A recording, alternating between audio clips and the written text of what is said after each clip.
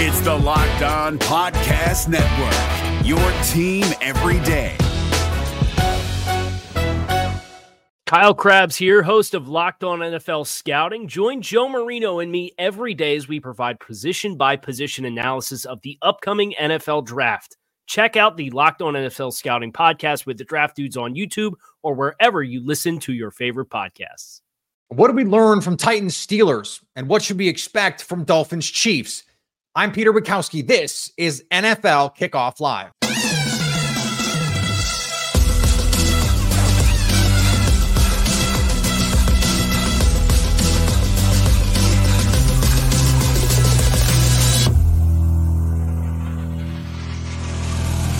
Welcome to NFL Kickoff Live. It's the best hour of football talk every single Friday. We'll go around the NFL, talk about every team and every game, and plus get local insight you can't get anywhere else but right here on Locked On. I'm your host, Peter Bukowski. Alongside me, Jarvis Davis and Kyle Krabs. Let's get straight into Thursday night football. Guys, the Pittsburgh Steelers incapable of playing a normal football game.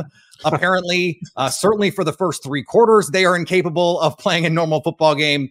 But Kyle, at the end, it was Kenny Pickett making the plays that they had to make. Deontay Johnson gets his first touchdown in approximately a decade.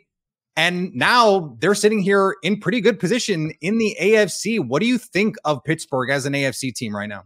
Yeah, they were a team coming into the season you knew there were questions about, but you looked at the schedule that they had and how you felt it would break. And if they could perform well in the AFC North, you felt good about their ability with the Mike Tomlin floor, right? The Mike Tomlin floor is 8 losses. And if you could perform anything higher than that, you're going to be in position to contend for a playoff spot. And here they are, halfway point of the season at 5-3, halfway to double-digit wins. And credit to a couple of playmakers between Deontay Johnson and Jaylen Warren ripping off that big run to put him down on the goal line, and Najee Harris having a couple chunk runs. So I think Pittsburgh, has some nice things to take away from this game against a physical Tennessee team that sold a little bit at the deadline with Kevin Byard, but certainly felt like they got some juice with Will Levis at quarterback versus what they've been working with previously this season. Yeah, I want to get to Will Levis in just a second here. I'm going to stick with Pittsburgh, though, Jarvis, because Kenny Pickett, he plays this perfect preseason and actually legitimately had a perfect passer rating in the preseason. And if you ever need evidence that the preseason is fake, that is it, because he has been a bottom tier quarterback so far in this NFL season. How much of that is, do you think, sophomore slump versus, some of the pieces around him? Matt Canada has been the whipping boy, certainly from Steelers fans here.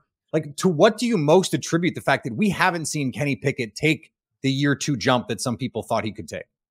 I think that I think the dysfunction on offense is the thing that I will point to, because when you think about Matt Canada being the whipping boy, Kenny Pickett having some questions coming into this season, and also the injury to Deontay Johnson, I think that was a big one, because since he's been back, 29 targets, 20 catches, 254 yards, like you mentioned earlier, he got his first touchdown. So I think this offense is starting to look like a real NFL type offense. You got Najee Harris involved, you got Jaylen Warren, who is the more explosive back. I think we can all agree on that part of it. Yeah. So, and everybody was out there making plays. So I think that's the thing that you be able to find a rhythm as far as the offense goes, and look how the flow of it is, and know who your playmakers are. And then, hey, George Pickens can be a wide receiver too, I feel. And with Deontay Johnson taking over that wide receiver 1 spot. So all those things kind of add up to, hey, they're getting healthy. And Matt Canada is starting to figure out, hey, I can actually call plays in this league and come up with a nice game plan to beat a team like the Tennessee Titans. So I think it all was a matter of timing and the dysfunction to start off. But now that you got some guys healthy and you're starting to figure out how to use those weapons all those weapons that you have on offense, I think that's the key to what we saw last night. Yeah, I was talking to a league source the other day about the Steelers offense, because I was like, I see some similarities with the Packers and some of the things that they're doing, the stagnant sets that you see. And he was like, yeah, that offense is as bad as you think it is. People within the league think that offense is as bad as you think it is. And they just have enough playmakers right now to overcome it. Kyle, you mentioned the floor, the Mike Tomlin floor. How much of that is this defense? We've been talking for almost 5 minutes about the Pittsburgh Steelers, and we haven't mentioned the name TJ Watt. Alex Highsmith had 2 sacks in this game. It seems like we're just That's just a given that the defense is going to be really, really good. But they are one of the few defenses we see every week change football games with the plays that they make. Yeah, their front seven is something spectacular. And I think you saw some of the miscommunications without Minkah Fitzpatrick, who didn't play. He had the hamstring injury. And we could talk about Tennessee and the first half and how the script played out. But when they did get to Will Levis, it was that pressure off the edge, and Cam Hayward comes back. That's a huge boost for them. So kind of the exchange of you lose one blue chip player, you get another one back. Cam Hayward's one of the better interior defensive linemen in football. And it just allows them to dictate terms. And when you're going against a team like Tennessee, who wants to big boy people and run the ball and play games close to the vest, when you got to drop back, when you don't stay on schedule, those guys can hunt. And they got after him rushing the passer, especially down the stretch. You could tell the passing game for Tennessee was much less comfortable in the second half of that football game. And Watt himself is somebody who changes the game plan for how you come into every week when you try to play Pittsburgh. So if you're not going to score 24 plus points, you're probably going to be in a one possession game late in the game, and you better hope the ball doesn't bounce the other team's way, because if it does, then Pittsburgh's probably going to walk out of there with a win and a closely fought victory. Yeah, the ball has bounced their way. They are a little bit the 2022 Vikings, where they're just winning all these one-score games. All the underlying metrics say, they're not a very good team. And yet, it's not going to matter if they win 10 or 11 games, because they're going to go to the playoffs. Jarvis, I want to flip this with Tennessee, because Will Levis has been one of the bright spot stories so far in this season for this Tennessee offense. There was that scary hit from Treylon Burks that has to be carted off the field. Derrick Henry doesn't look quite the same, but Will Levis looks like he is a shot in the arm for this team right now. You're in SEC country, and there were plenty of if you ask college football fans, they're like, you guys are really hype about Will Levis. So how surprised are you that he's looked this good through 2 games? To be honest with you, I was a guy that was like, Will Levis, all right, cool. All right, Kentucky, all right, whatever. Yeah. But in the last, because I got a chance to get a really good look at him against the Falcons last week. And when you think about the type of throws, the ball just jumps off his arm, and it's almost like a flick of a wrist, and he's throwing the ball 40 yards down the field right on time. And just the type of throws that he was making, specifically in that drive, going into halftime, and where they end up getting that field goal to Phillips, that throw, right inside the numbers, right on the hash, those type of things. You don't really see guys coming in making those type of throws. So the guy has arm talent, and it is special. And not necessarily, a lot of times when you hear that, you think guys can throw the ball 70 yards. Now granted, he can throw it, he can sling it, but I'm talking about being able to throw it downfield and put it on time, because you see his wide receivers most of the time when he's throwing the ball down the field, all you just seeing is they're doing a simple sticking their hands out, and the ball's right there in their breadbasket. So those are the type of things that you look for when you talk about a rookie quarterback. And I think he's played well enough to where they shouldn't even be thinking about Ryan Tannehill at this moment. It's over for me. Kyle, do you feel the same way? I do. And one thing that I don't want to get lost in this game is Tennessee. Jarvis talked about that 2-minute offense drive. They take over with 1:37 left, and they have a chance to go down the field. They get to 3rd and 10 in the red zone, and they decide to run the ball. And Mike Vrabel said after the game it was because Will missed throws on 1st and 2nd down, and I saw Tajay Sharp fall over his own feet on that wheel route out of the backfield, in which he fell over. And if he just keeps his stride and doesn't turn and then backpedal and then try to 360 his way to catching the football, it's a touchdown. Right. And I thought that was Absolutely. A shame because Pittsburgh, we talked about the miscommunications in the secondary. Their corners are slow. They really can't stick with guys in man coverage. Levis is sitting in there. He's under pressure, making big time throws that you want to get those red zone reps. You want to get a chance to score and get 6 points there. Well, they punted on going for it on 3rd and 10 in the red zone and kick a field goal. And guess what? You lost by 4 points. So here's your sign. I hope moving forward, Tennessee, if you're going to be in a position to trade Kevin Byard, don't play for field goals at the end of the first half when you've got a rookie quarterback who's slinging the ball around. Go for it. And he should, with the way he played in the first half, I think it was 15-19, he earned Mike Vrabel's trust in the first half, regardless of what happened on 1st down and regardless of what happened on 2nd down when Tajay Spears fell over his own feet. I just want to stick with you for 1 second, and you put on your NFL scouting hat here for a second, because it does make me wonder, why didn't they just start the season with Will Levis? Ryan Tannehill was an abomination for most of the season in the first half of the year. Like, how does this change? I find it hard to believe, Kyle, that sitting 8 games helped Will Levis that much. Yeah, I mean, maybe from a vocabulary standpoint and from a size of the menu that you have to work with standpoint, but I generally agree with where Ryan Tannehill was with the injuries that he had last year, with the regression. This was not the 2019-2020 version of Ryan Tannehill, even the last 2 years. I think Tennessee probably just came into this, and in spite of trading away A.J. Brown ahead of the 2022 season, and in spite of the saga with Kevin Byard, they almost traded Kevin Byard in the spring, and then they figured it out because they wanted to try to continue to compete. And then this season unfolds the way that it does, with 5 new starters on your offensive line, and most of them aren't particularly good.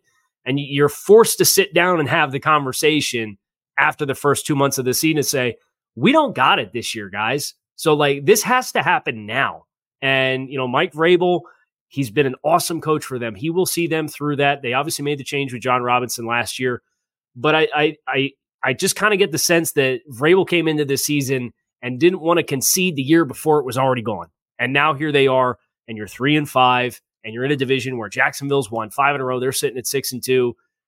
That division is going to go a certain way, and it's not going to go your way. So at this point, it's about get the reps that you can with a young quarterback, evaluate what pieces you have that make sense around him, and then go out this offseason and try to acquire more to draw the best out of him. Speaking of acquiring more, we had a pretty fun trade deadline. Washington decided pass rush. We don't need no stinking pass rush. They trade Chase Young to the 49ers. They trade Montez Sweat to the Chicago Bears. And that Byard trade in Philadelphia maybe set off a little bit of a chain reaction. These NFC teams in particular loading up a little bit here. Jarvis, this Chase Young trade, when you saw it, were you surprised, especially given that we saw Montez Sweat first for more? Were you surprised that no one else was like, hey, we'll do this trade, and the 49ers were able to grab a sterling young talent like Chase Young?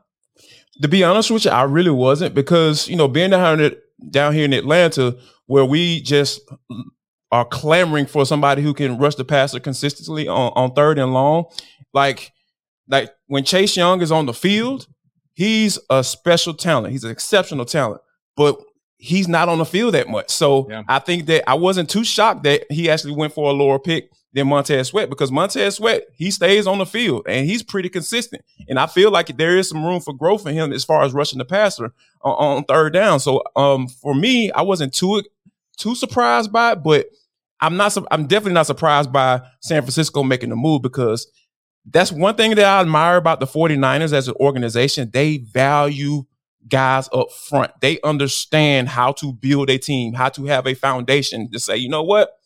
We don't care what our back end of our defense looks like. We're going to have guys who can get after it, and they're going to overwhelm your offensive line time in and time out. So you better not become one-dimensional, or we're going to break you. And that's what the San Francisco 49ers have done, and that's what they're going to continue to do, because those guys just load up, and I'm just sitting back like, yeah, man, let's keep on doing it, because that's exactly how you're supposed to do it. Yeah, to your point, Jarvis, 15 games his rookie season for Chase Young, 17 games in the 3 seasons since then. That is just not a reliable player. For as good as he's been this year, 5 sacks this year, top 20 in pressure rate, all those things. Kyle, quickly here before we have to go to a break, another team that builds through the trenches, the Philadelphia Eagles. And I guess in a way you could say their trade deadline move was Kevin Byard. And if you want to add like Jalen Carter, because that was the steal of the draft in this one. But were you surprised they didn't try to do a little more, especially, by the way, after their defense gave up 31 to Sam Howell and company? Yeah. And Washington performed pretty well against them the first time they played this season too. So divisional games always get weird, right? Case in point, the Denver Broncos scored 24 points and beat the Kansas City Chiefs by 2 touchdowns in week 8 as well. Yep. So you just never know with divisional games. But for Philly, as somebody whose team played Philly in the last 3 weeks and just had a wave after wave after wave of pass rushers and defensive line talent, I think that is the best defensive line in football without an acquisition at the deadline. So I know they've had some guys banged up. Jordan Davis has been a little banged up. Jalen Carter missed a game here. Milton Williams a little banged up. They get all these guys back and healthy and they kind of tread water and get everybody aligned late in the season, which it feels like that's what a lot of the top end teams that are dealing with injuries right now. It's like, let's just get through, weather the storm, and then we'll get to December and we're going to try and sync everybody up and be ready to go. Between Hassan Reddick, Josh Sweat, Brandon Graham, Fletcher Cox, who I didn't even mention the first time through, Jordan Davis, Jalen Carter, Milton Wood, like they are so loaded up front. If you would have gone out and got a linebacker, maybe, I think you probably could have justified it, but I think they have enough to work with. And then Byard on the back end allows you to do more structurally in the back seven to compensate if you have issues at linebacker too. Well, it's almost time for our game of the week, and it is the rare Europe game, a Germany game that is actually the game of the week. And we might just already have someone on the dais who knows a thing or two about one of those teams. That's coming up in just a second on our Locked On NFL Kickoff Live.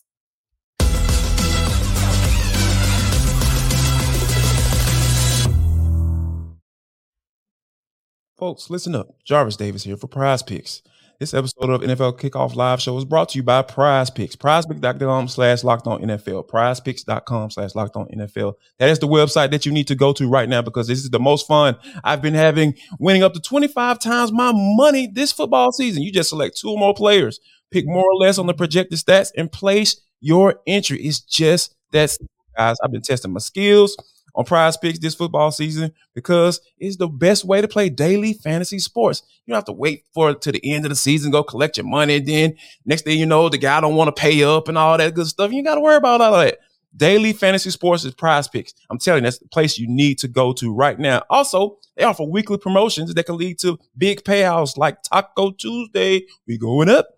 Each Tuesday, Prize Pick discounts select player projections up to 25% to provide even more value. So if you haven't gone to the website, what the heck are you waiting on? I'm literally looking at you at that keyboard right now. Start typing prizepicks.com/LockedOnNFL. So go to prizepicks.com/LockedOnNFL and use code LockedOnNFL for a first deposit match up to $100. What? A first deposit match up to $100. So yeah, like start moving those fingers, folks. All right. And here's what you need to do because Prize Picks is the best daily fantasy sports place, and it's always going to be easy. If you're looking for the most comprehensive NFL draft coverage this offseason, look no further than the Locked On NFL Scouting Podcast. Join the draft dudes, Kyle Krabs and Joe Marino, as they go position by position through the NFL free agent class and into the star-studded crop of college stars who will be selected in the 2024 NFL Draft. If you want to know who your favorite NFL team should be adding to its roster, you need to check out Locked On NFL Scouting, available on YouTube and wherever you get your podcasts. Part of the Locked On Podcast Network, your team every day.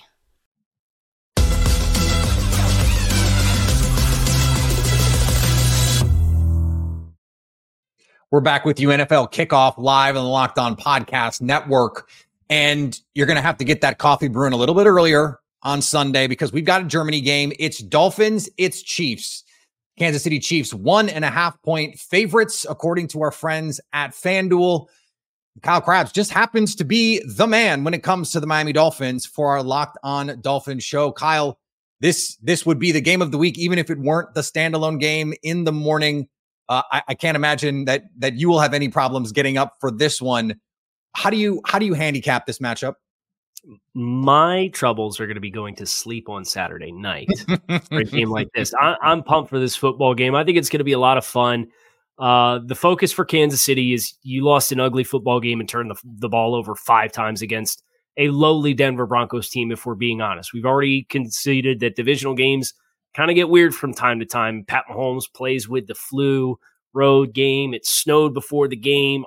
How much did that weigh into it? And then for Miami, everybody points to their record at 6-2 and says, well, they've played 2 teams with winning records at this stage, and they lost them both, one by 28 points and the other by 14. I think they represented themselves better against Philadelphia. I think the key storyline for Miami coming in, Teron Armstead had his 21-day activation window off of injured reserve started, and he practiced all week. I would expect Teron Armstead to play. I would expect him to be activated and play. The 2 games that they played against teams that are plus 500, starting center Connor Williams missed. He is expected to play. Xavier Howard didn't play against the Eagles. Jalen Ramsey didn't play against the Eagles. They're both expected to play. Ramsey made his season debut and had an interception against the Patriots. So it's Miami we just talked about with Philadelphia and some of their bumps and bruises on the defensive line. This is another team that is kind of syncing everything up, trying to get the players right for the stretch run for playoff positioning. And obviously you have a game before your bye where you get to play Kansas City, and they're going to be motivated offensively to get things going. I'm fascinated by the matchup with the offensive tackles from Kansas City with Jawan Taylor and Donovan Smith. Donovan Smith, thank you, versus Bradley Chubb, who's played against this offense quite a few times in Denver, Jalen Phillips, who came back.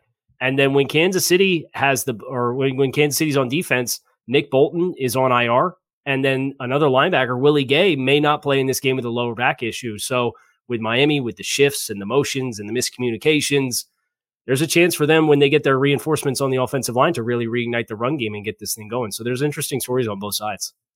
Jarvis, this is one of those teams, the Kansas City Chiefs, that just feels like if they play bad one week, they're not going to play bad 2 weeks in a row. If you're the Dolphins, if you're a Dolphins fan, especially, are you kind of like, dang, I kind of wish they had won last week. Like, I kind of wish they beat the Broncos by 20, because the Chiefs are also a team that will just sleepwalk through a game. We just saw them do it. It just seems like they're probably not going to do it 2 weeks in a row, right? Yeah, that's kind of where I'm at with it, because like we talk about, the Dolphins being 0-2, they only scored 18.5 points, average 18.5 points against a team that they're 0-2 against with a winning record. So those are some of the things that I feel like are going to come into play. Like, because I heard someone, who referenced Patrick Mahomes as Michael Jordan, right? Like, when you think about that, like that, it applies very well. And when you're talking about, him, obviously wasn't feeling well last week, but coming into this game and coming off a loss, offense only put up 9 points. Like, it seems like it's just measuring up to be one of those type of games where it's saying, okay, for all you people who thought we were down and out for 1 week in the NFL, when, hey, you talk about divisional games, it's a divisional matchup, anything can happen.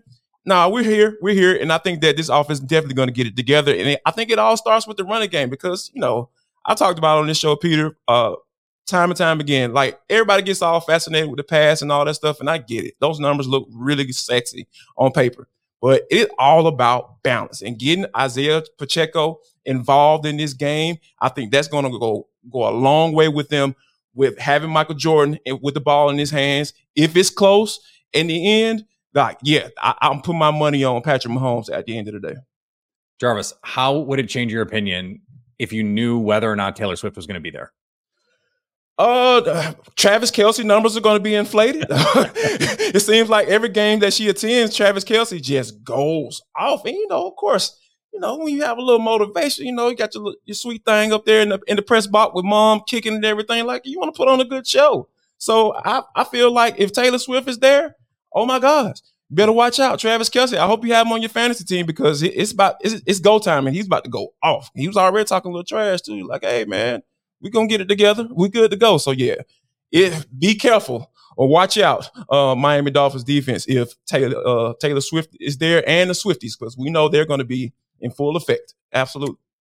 Speaking of big brands and superstars, the Dallas Cowboys are trying to remain in the conversation for the top teams in the NFC this week. They get their divisional rival and the class of the NFC right now, the Philadelphia Eagles. How does this one shake out? Our Locked On Eagles host, Gino Camilleri, and our Locked On Cowboys host, Marcus Mosher, break it down.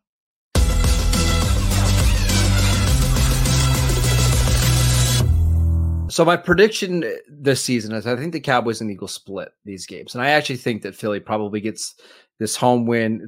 It's an afternoon game. That crowd is going to be rocking, right? Mm-hmm. But I do think this game is more important for the Cowboys, and not for seeding purposes. If you ask me today, I still think Philadelphia wins the division, and I think Philadelphia ends up being the number 1 seed. But I think there's a scenario where if the Cowboys win this game, and even if they don't win the division, they feel really good about their chances in the playoffs. I think that 49ers game rocked them a little bit. I think it took away some of their confidence, just not being able to compete with the 49ers at all. If they win this game, I think it changes the trajectory of the season. I think all of a sudden they really believe we get in the playoffs and we get matched up with Philadelphia, we're going to be fine, whether it's at home or on the road. If they lose, I wonder, none of the wheels are going to fall off, but if it's like, okay, same story as last year, we're going to be 12-5. We're going to probably have to play on the road in round one, and that's probably as far as we'll go after winning that game. So I kind of think it's a bigger game for the Cowboys, but I think I'm going to predict the Eagles to win this one.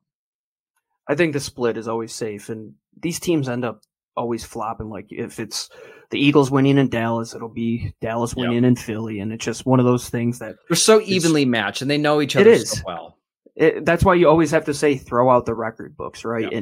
And to your point about it being a very important game for Dallas, I mean, how big is that in the grand scheme of the NFC, with Seattle having 5 wins and Detroit just getting their 6th win and San Fran being as good as they are? It's a lot better than I think most people had expected. And if the Eagles can get that win, I think for them, it's just business as usual. But if they lose, and if it's close, I think all things considered, it's an NFC East matchup. You were close with Washington twice. Yeah, you'll get over it. But if the Eagles don't show up in the middle of the afternoon, right before their bye week, it's almost summer vacations on the horizon and we can get healthier. Like, let's throw everything at them. That's a real wake-up call for who you are as a football team. And there have been questions at times. I mean, they've had slow starts and they've had sloppy stretches of play. They haven't been this perfect team that I think a lot of us were accustomed to in 2022. But now it really comes down to hunkering down and taking care of the division. Can you be the first team to go back-to-back in the division since forever ago? It's going to have to come down to this game. Because like I said, I keep going back to it. The Eagles don't play next week. To have the opportunity to give Dallas the chance to make up 2 games over the next 14 days is not something you want. As Nick Sirianni being the head coach, you don't want the media to start asking questions for the next 2 weeks. Not us here at Locked On Eagles, but the talking heads in Philadelphia. Sure. Yeah, it'll get really messy.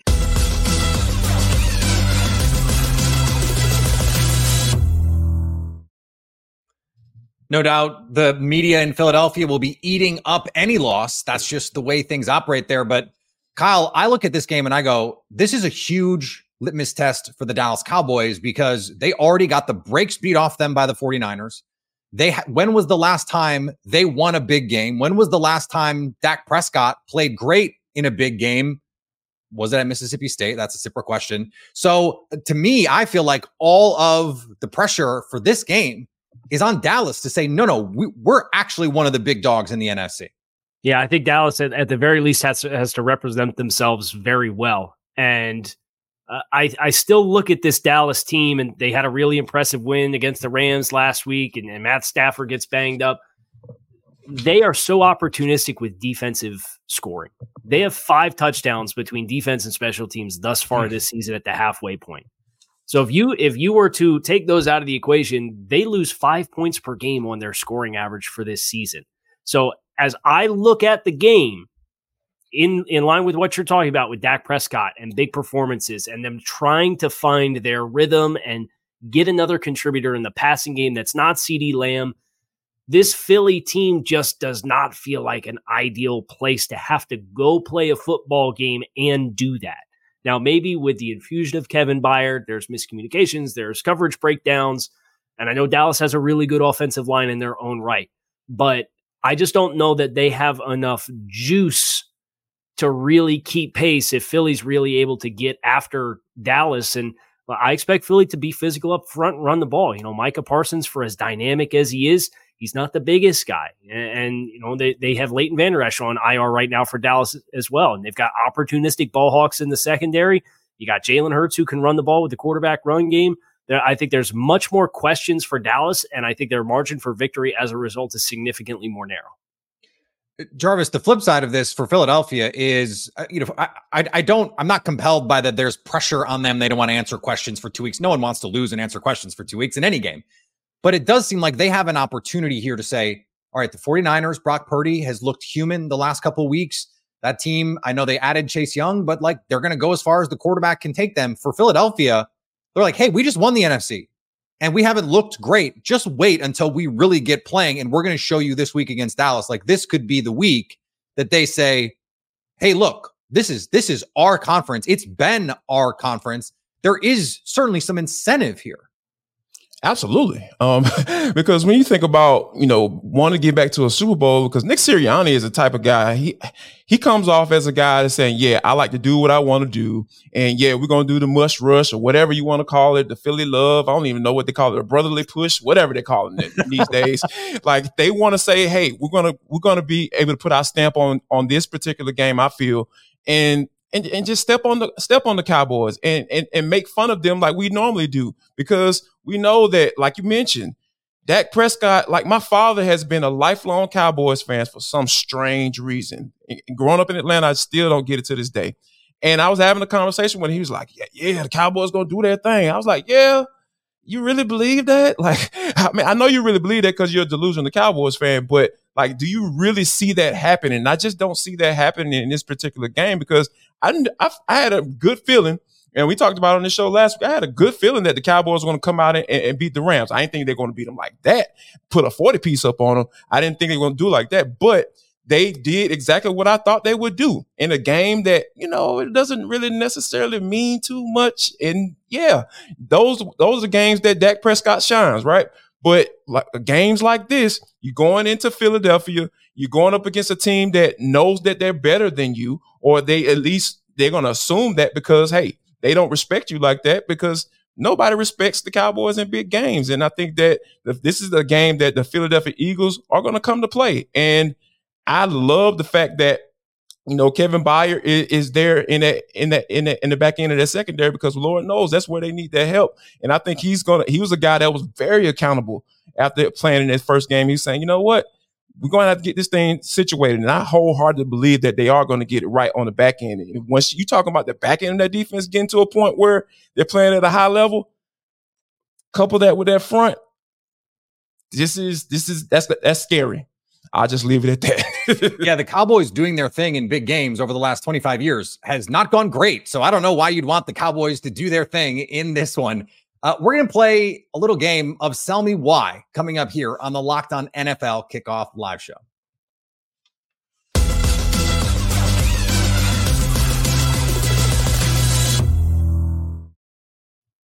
DoorDash, folks. Have you been sitting there hungry? Why are you sitting there hungry?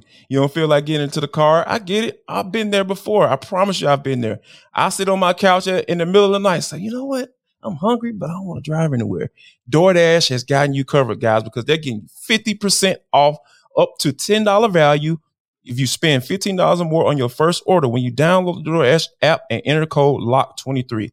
Subject to change, terms apply. Guess what, guys? DoorDash has it all. I'm talking about from pizza, wings, soda, burgers, or even just buns on DoorDash. Like when you go to the grocery store, you need some buns, you forgot to get it, your wife is yelling at you, all you gotta do is just order it on DoorDash. I'm telling you, they're gonna solve all your marital issues by DoorDash. I'm telling you, that's exactly what they're gonna do. And you can get it all delivered without missing the game. That is the most important part, because we're all football heads. We all are suckers for some NFL football. So you need to be nourished while you're sitting there enjoying your team, unless you're a Cowboys fan. That's just kind of how it works in life.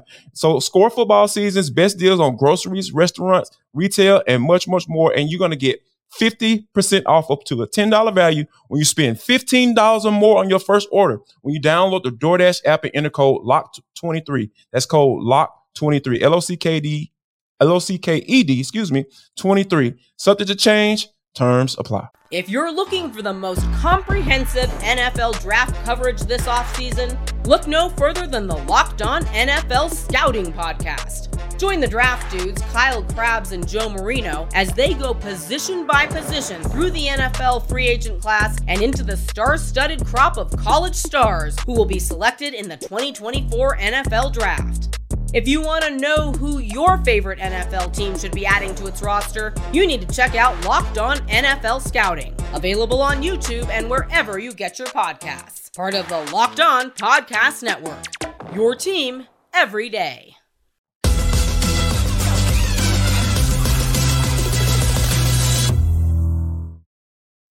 The 5-2 Seattle Seahawks, 5.5-point underdogs against the 6-2 Baltimore Ravens this Sunday. We got a bird matchup. Here's Corbin Smith of Locked On Seahawks to sell you why the Seahawks will cover the spread.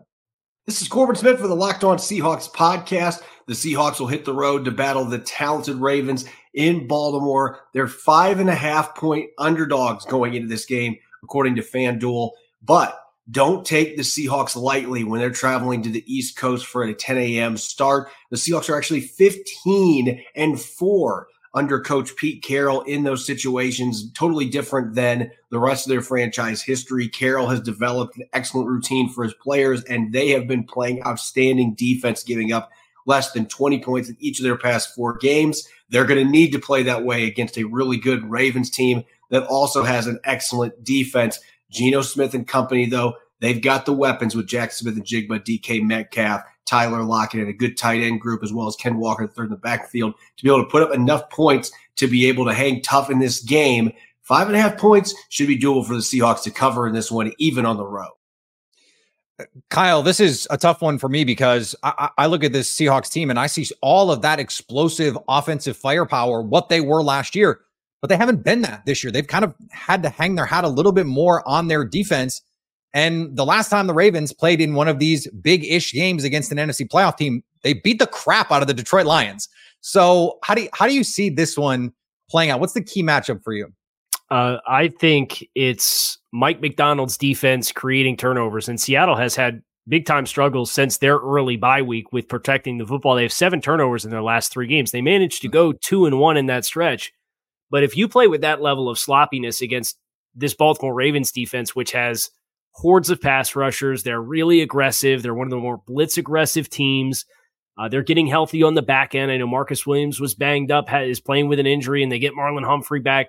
Like, that's a scary proposition to go on the road and not put your best foot forward. So you can't give Baltimore, because Baltimore, they've had a couple instances of offensive outbursts, but I still think they're a team that's getting used to the new system that they're playing with Todd Monken for Lamar Jackson. So don't give them short fields and give them free access to points and force them to go the full length of the field and not make their own mistakes as they're at the halfway point. They're struggling with some wide receiver production and consistency. Make them play well on their own accord. Do not give them the turnovers and set them up in the short field, or you will lose this game and you will not cover the spread. Jarvis, why do you think the offense in Seattle has not clicked to the way that it's mostly the same guys, and they added Jackson Smith and Jigba? That was supposed to take this offense to the next level, and it just hasn't so far. What have we known the Seattle Seahawks identity to be? Running the football and playing defense. That's why they traded for Leonard Williams. That's why they drafted a few running backs and started with Kenny Walker out of Michigan State. All of those things matter. Like, it's so hard to get away from who you are. When you start to do that, you draft all these sexy weapons. Like, I think there seems to be a theme here today. I don't know what's going on with me in my life, but when you start drafting all these weapons, now you got to figure out how to use them, right? And in figuring out how to use them and trying to get those guys involved and trying to satisfy all you guys and DK, and because he's been there and we know the Megatron type of way that he plays on the football field. Like, that's when the offense gets confusing, right? That's when you start to have identity issues. And I really feel like when you got a guy like Geno Smith, who's been a reclamation project out there in Seattle, he's been turning his career around and he look like he's back on track. But it never fails. When you try to get out of character on offense, it's going to show time and time again. And I really feel like they have to get back to the basics. Do what you do. Do what you do best, and that's run the football and play defense. It's going to be tough this week against that Mike McDonald defense. In a potential playoff preview, speaking of the AFC North, the Cincinnati Bengals host the Buffalo Bills on Sunday Night Football. James Rapien of Locked On Bengals joins us to sell you why the Bengals cover as 1.5-point favorites.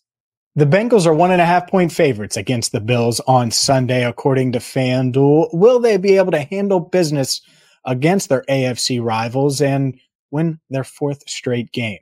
Hi again, everyone. I'm James Rapien from the Locked On Bengals podcast, and I absolutely think the Bengals will cover that 1.5-point spread, according to FanDuel. Why? Well, let's start with QB1. Joe Burrow is officially healthy. He is back, ran for 43 yards last week, was making great movement in the pocket, moving around like we're used to him seeing, completed 28 of 32 passes for 283 yards. And he has a history of dicing up the Bills. Did that in the playoff game in January in Buffalo when the Bengals won 27-10 in the divisional round. I expect this offense to start fast for a third straight game, and that starts with Joe Burrow. But it doesn't end there. In fact, I think this Bengals offense has another gear, and we could start to see that starting this week. First off, the offensive line had a really good day against the San Francisco 49ers. Part of that has to do with Burrow being able to move around. I think they're coming into their own. I think this offense as well with T. Higgins and Tyler Boyd, Joe Mixon, all of these other weapons around Burrow and Jamar Chase, they're coming into their own as well. And defensively, they continue to force turnovers, get big stops in crucial moments. That's been a theme over the past month or so, certainly during this Bengals 3-game winning streak. I think they'll keep it alive, win their 4th straight game, and get their first AFC win of the season. This could be a high-scoring game. I like the Bengals to cover the 1.5 points. For more on this matchup, make sure you check out the Locked On Bengals podcast, part of the Locked On Podcast Network. Yeah, Kyle, the over-under in this game is 50.5, according to our friends at FanDuel. I don't know who I like to win this game. I know that I like that one. I like the over in this one. Is it just as simple as Joe Burrow is healthy, so the Bengals are fixed? It certainly feels that way. I think the defense is playing better as well. You know, James talked about the turnovers that they've been able to create the last couple of weeks. But I think specifically about the matchup against the Bills, and injuries are really looming large for Buffalo, that you don't love what they have to work with Daquan Jones being replaced with Jordan Phillips on the interior as the primary player stepping into that spot. There's a reason they went out to the free agent bin and got Linval Joseph this week and added him to the mix. There's a reason why they traded a 3rd-round pick to the Packers for Rasul Douglas, because Trey White's down with an Achilles tear, and Kyer Elam seemingly can't be dressing in spite of being a 1st-round pick in last year's NFL draft. So they got Christian Benford, Dane Jackson. They're really hurting on the back end. Matt Milano, the quarterback of that defense, is down. Tyrell Dodson has been a good player, but they don't have another player. He was supposed to be the de facto 2 linebacker because they run base nickel. But if he has to be the guy trying to place Milano, I don't think that matches up well. And then you look at the weaponry of Cincinnati, Jamar Chase. He mossed them in the playoff game last year. And if you don't have the pass rush up front, Von Miller's back, but he's not Von Miller. You don't have Daquan Jones, who's playing at like probably an all-pro level with what he showcased in the first month of the season. It's just too much, I think, to overcome to go into Cincinnati and play. I know Buffalo's motivated because of the way the playoff game went last year. And if it was in Orchard Park, I'd probably feel different. But the fact that it's in Cincinnati, I think negates the human element of Buffalo's motivation to play the game, where I think the personnel issues with Buffalo being as banged up as they are just going to be too much to overcome. Yeah, Jarvis, I'm pretty sure that Kyle made up at least 3 of the names that he just mentioned that are playing in that Bills secondary, because this is a really banged up group right now. And this is a team that lost to the Bengals 27-10 in the postseason. Kyle mentioned that one. Why should we believe that this matchup is going to go any differently given the composition of these two teams right now?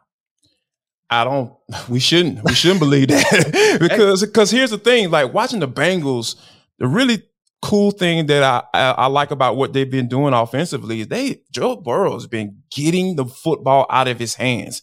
And that makes sense, right? Because you have so many playmakers on that offense. You know, when you talk about, Jamar Chase and what he's able to do, and you got guys like Tyler Boyd who can still make plays for you.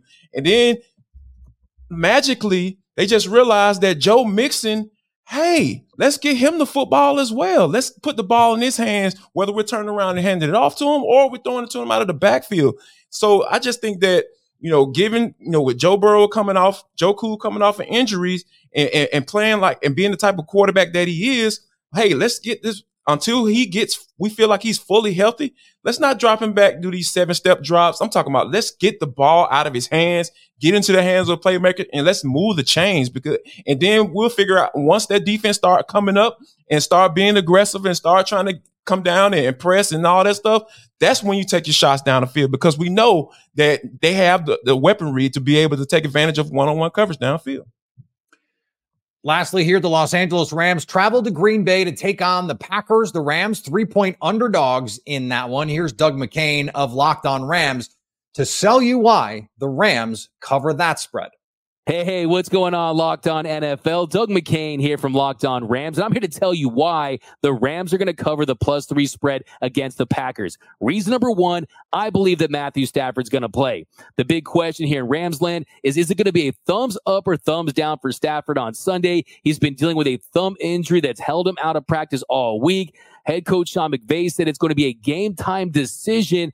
I think he's going to give it a go because, one, he's the ultimate competitor. He's a warrior. He's played through injuries in the past. And two, the Rams need this game in a big way if they want to have any realistic chance of making the playoffs this season. Here's Stafford. Here, Matthew. If you need my thumb, you can take it. You can take my thumb. I don't need it. Just be QB1 and lead this Rams team to a victory. Now, if he's unable to give it a go, expect to see backup quarterback Brett Rippon under center. Last week, in relief of Matthew Stafford, he went 5 for 10 for 42 yards. Not the best backup quarterback in the league by any stretch. You're going to need a big game from him if he's going to be QB1 this week. Now, the second biggest reason why I think the Rams will cover, I think they're going to get a big bounce back performance from the Rams' top two receivers. Cooper Kupp and Puka Nacua did not have a good week against the Cowboys. Puka Nacua, 7 targets, had 3 catches, 43 yards. He dropped a touchdown. He's the rookie phenom. And then Cooper Kupp did not look like Super Kupp. He did not look like Mr. Triple Crown, had less than 30 yards receiving for the second week in a row. And you look at this Packers secondary, they've been melted cheese. I think you're going to get a big game from them. And then you look at this Packers offense, less than 21 points a game for the last 5 consecutive games. Jordan Love hasn't been on the same page with this receiving core. You look at guys like Christian Watson, guys like Jaden Reed, who had a nice game against the Vikings. But I look at Christian Watson and Romeo Doubs. Last week, 17 targets, just 7 catches for 51 yards. I look for a big bounce back performance from this Rams secondary. It hasn't looked good the last couple of weeks. They've been barbecue brisket, but I think they're going to step up. Ahkello Witherspoon, having one of the better years for the first part of the season, has started to drop off the last couple of games. I look at that matchup between him and Christian Watson. Watson, he's got the size, he's got the speed. Witherspoon, he's got the size, but does he also have the speed to keep up with him? So I think this Rams team, Stafford under center, a desperate team, a Packer team that's been reeling. I like the Rams winning this one in Green Bay, covering whose house? It's Locked On Rams house. There's a lot in there. A lot in there. Barbecue brisket, yes. Melted cheese. Melted cheese. Oh, now I'm just hungry. Can we? I'd like some buffalo brisket and maybe some melted cheese on some bread. DoorDash, Peter. DoorDash. I promise they got you. Great point. That is why they pay you the big bucks, Kyle. This does seem like it comes down to who's playing quarterback for the Rams. If it's Matthew Stafford, it's kind of hard to pick the Packers right now, given the way that they played. But if it's Brett Rippon, who I don't know, is he an NFL player? Maybe. It seems like everything is going to be who's playing quarterback for the Rams. Yeah, and I know we got an update this afternoon that they're willing to take that all the way up to game time. So we'll find out about 90 minutes before the kick if we have any confidence in the Rams' ability to cover this spread or not. But I think for the Rams, with their bye week coming up, it just doesn't seem like the smart thing. He's on $100 million contract. They've got the bye week. Just rest him. I say that not because I cover the Packers, maybe a little. I think the concern is the Rams are starting to show a little bit of their inexperience. They're so young in so many places, and they're 1-3 in their last 4 football games, and they've been very inconsistent. They haven't played complementary football. You get one side of the ball that shows up, the other side of the ball doesn't show up for you. And if you run out Brett Rippon and you lose that game, you go to 3-6, you come out and you got to play Seattle coming out of the bye. You still have a trip to Baltimore in there. You still got to go to San Francisco this season. So you start doing the math of what were your aspirations for this season. You don't really have a lot of margin for error because you're now sitting at 3-5. So I think if he can go, you probably try to get some momentum and climb back to 4-5 and say, okay, we come out of the bye week, we get Stafford a week of rest, we can get back to 500 for the stretch run before we go to Arizona with our 11th game of the season. So I do think it, in the scope of the NFC, Peter, you mentioned when we talked about the trade deadline, a lot of jostling amongst a lot of teams in the NFC. Those playoff spots they feel are up for grabs, and the Rams, I don't just think they have a lot of margin for error because they've been slipping the past month. This to me, Jarvis, comes down to how delusional are you about what's going on in the NFC? This, to me, the Rams are not really a competitor in the NFC, but Sean McVay is probably not going to accept that. Yeah, I'm with you. It's like it's talking about doing hard assessments, right? Because I think you just think one of the reasons why that he may feel that way because he got $100 million quarterback that won him a Super Bowl. So if you feel like you have if Matthew Stafford is healthy, you should be able to go out and compete because they got all the sexy on offense. Got Tutu Atwell, you got Cooper Kupp who just come back. He started off great, but like you said, had a little slip up last week against the Cowboys. So all of those things kind of add up to saying, why wouldn't he feel that way? But I just feel like this is the type of game that I feel like if you are going to compete, if you want to be taken seriously, you better go out there and get a win. And if you're talking about your $100 million quarterback not being there, that's an issue. That's a problem. And I think that's something that's going to have to get figured out because I think some of this luster for Sean McVay as far as being the wonderkin, offensive wonderkin and all that stuff, I feel like those days are gone. And he's going to have to do something in order to get this thing right because he was talking about playing around with retirement and all this stuff and riding off into the sunset. And now that you got your contract and everything like that, situated, it just really feels like this is the time for you to kind of, I hate to put the big, grandiose type of thing on this particular game, but this is something that you're going to have to prove. Like, hey, prove to me that you're the guy that remembers plays from 1999 and you using it to score touchdowns with Brett Rippon as your quarterback. Let's do that. I cannot believe you got a sexy reference in there without mentioning Kelly Stafford or Blueface, but the sexy show continues here on Locked On NFL Kickoff Live. We get you set for your fantasy lineups and your betting lines, all of that in just a second here on our Locked On.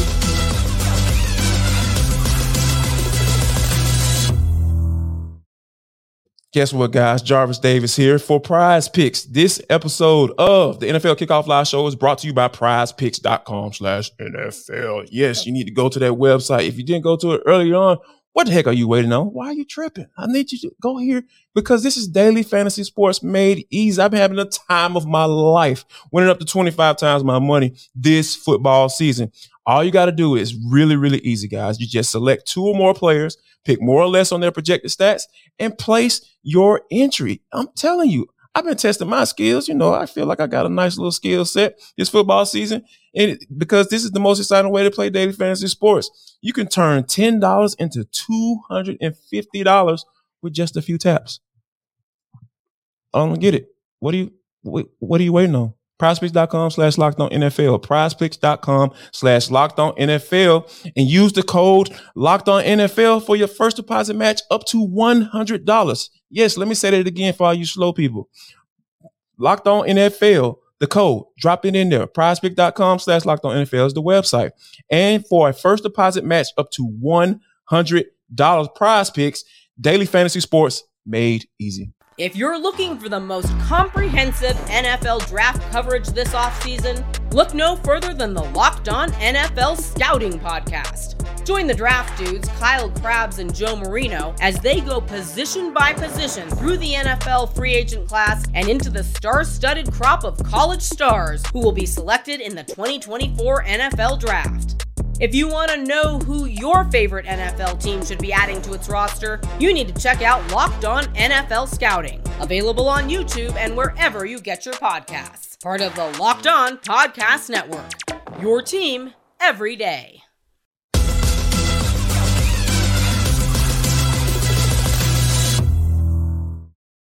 All right, which player should we be getting into our fantasy lineups this week? Locked On Fantasy Football host Marcel Majuk gives us her top 3 players we need to start for week 9.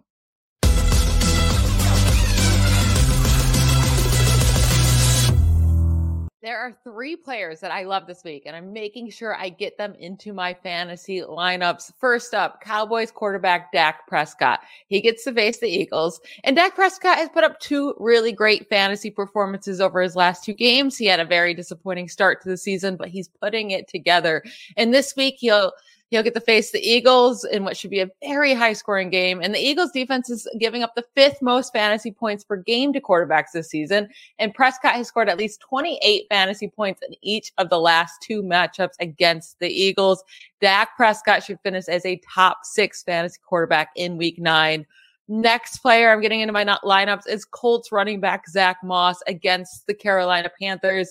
Zach Moss has been highly consistent this season, finishing as a top 15 running back in 5 of his 7 weeks played this season. And Moss has actually outscored Jonathan Taylor in 3 of the 4 weeks that these two have played together this year. And he gets an extremely favorable matchup this week against the Panthers, who are allowing the 2nd most fantasy points per game and the most touchdowns to running backs this season. I think both Zach Moss and Jonathan Taylor are smash plays in week 9. And then last up is Chiefs wide receiver Rashee Rice against the Dolphins in Germany. So early game, but it just feels like Rashee Rice is sitting right there. He's a rookie and he's sitting right there on the edge of a massive breakout performance. He played a career high 60% of snaps last week, and he's had at least 50 receiving yards in each of the last 3 weeks. Vegas is expecting this game to be a super high scoring game with the highest over under of the week at 51 points. So there should be a ton of scoring opportunities for Rashee Rice in this game. So his upside this week is extremely high, and I want him in my fantasy lineups in week 9.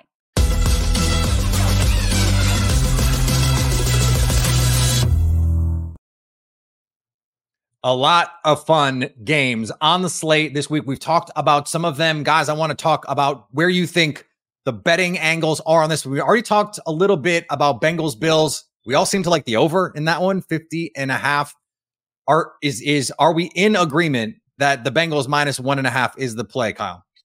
I think so, or at least it is for me. That home field advantage in Cincinnati getting hot the way that they have. Oh, Buffalo even winning the last 2 weeks against the New York Giants and the Tampa Bay Buccaneers. It's been like pulling teeth at times, and they're kind of dealing with their own personnel issues with Dawson Knox out and elevating Dalton Kincaid, their first round pick, into a higher role, and trying to get consistency going with anybody that's not just throwing the ball to Stephon Diggs. Josh Allen working with an injury this week in practice. So I just think there's enough here that Cincinnati feels like they are red hot. It feels like they have their momentum rolling, and Buffalo is kind of start, stop. You got to go on the road and play in an environment like Cincinnati. With that small of a spread, I'm definitely taking Cincinnati minus 1.5. Jarvis, are you feeling the same way? Absolutely. Yeah, like I said, the way this Bengals offense has been playing these last few weeks, I really feel like this is one of those games where we're going to see Joe Cool come out. And that's why I feel like a 1.5 point spread. Oh man, at home. Yeah. That's easy money right there.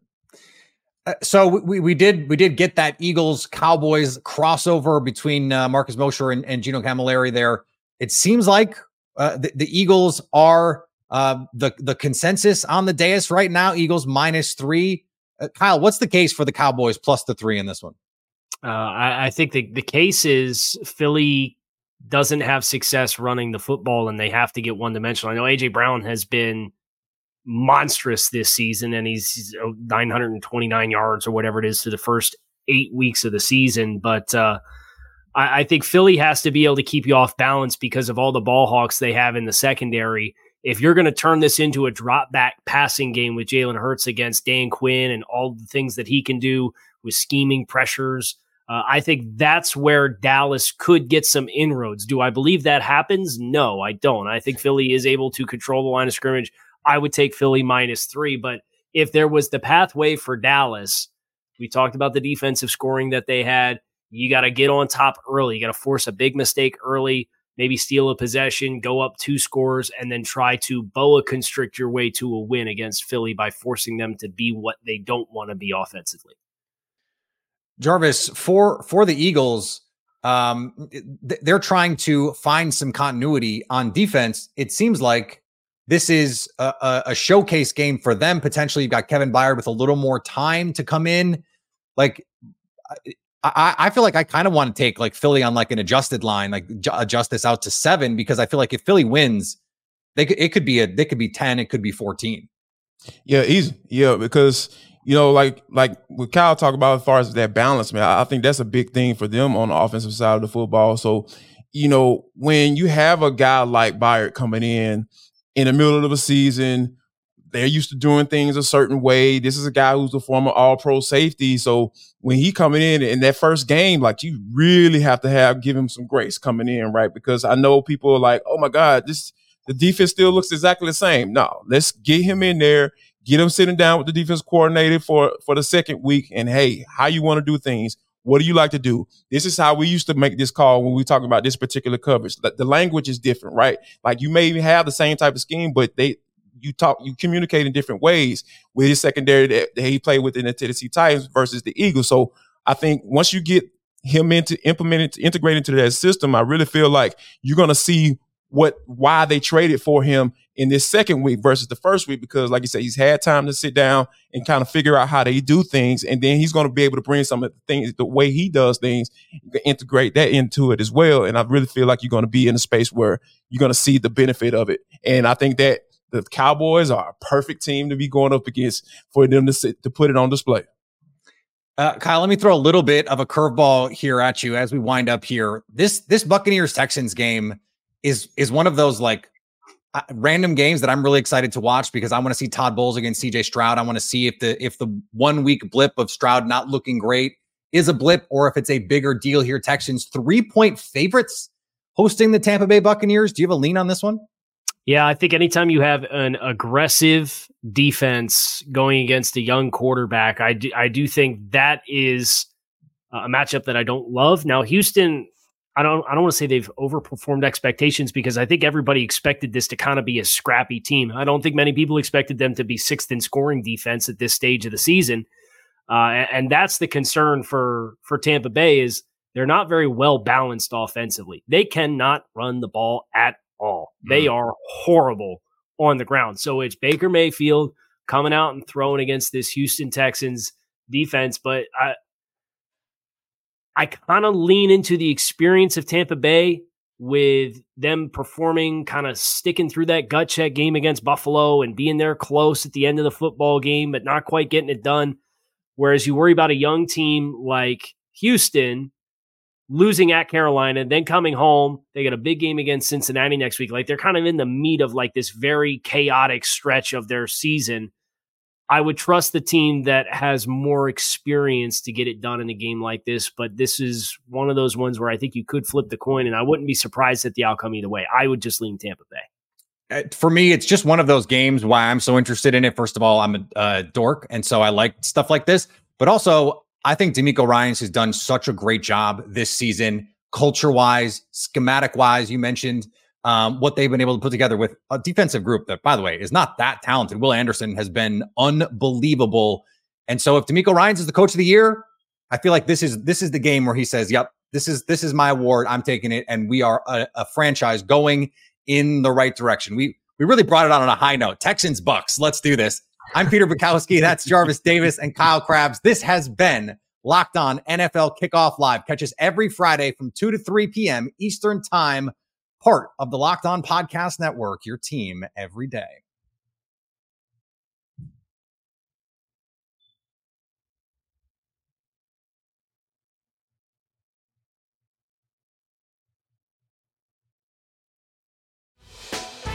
Hey, Prime members, you can listen to this Locked On podcast ad-free on Amazon Music. Download the Amazon Music app today. Is your team eliminated from the playoffs and in need of reinforcements? Maybe it's time for a rebuild, or maybe they're just a player or two away from taking home the Lombardi Trophy. Either way, join Keith Sanchez and Damian Parson for Mock Draft Monday on the Locked On NFL Draft Podcast. They'll tell you which college football stars your team will be taking in the 2024 NFL Draft. Check out Mock Draft Monday on the Locked On NFL Draft Podcast, part of the Locked On Podcast Network, your team every day.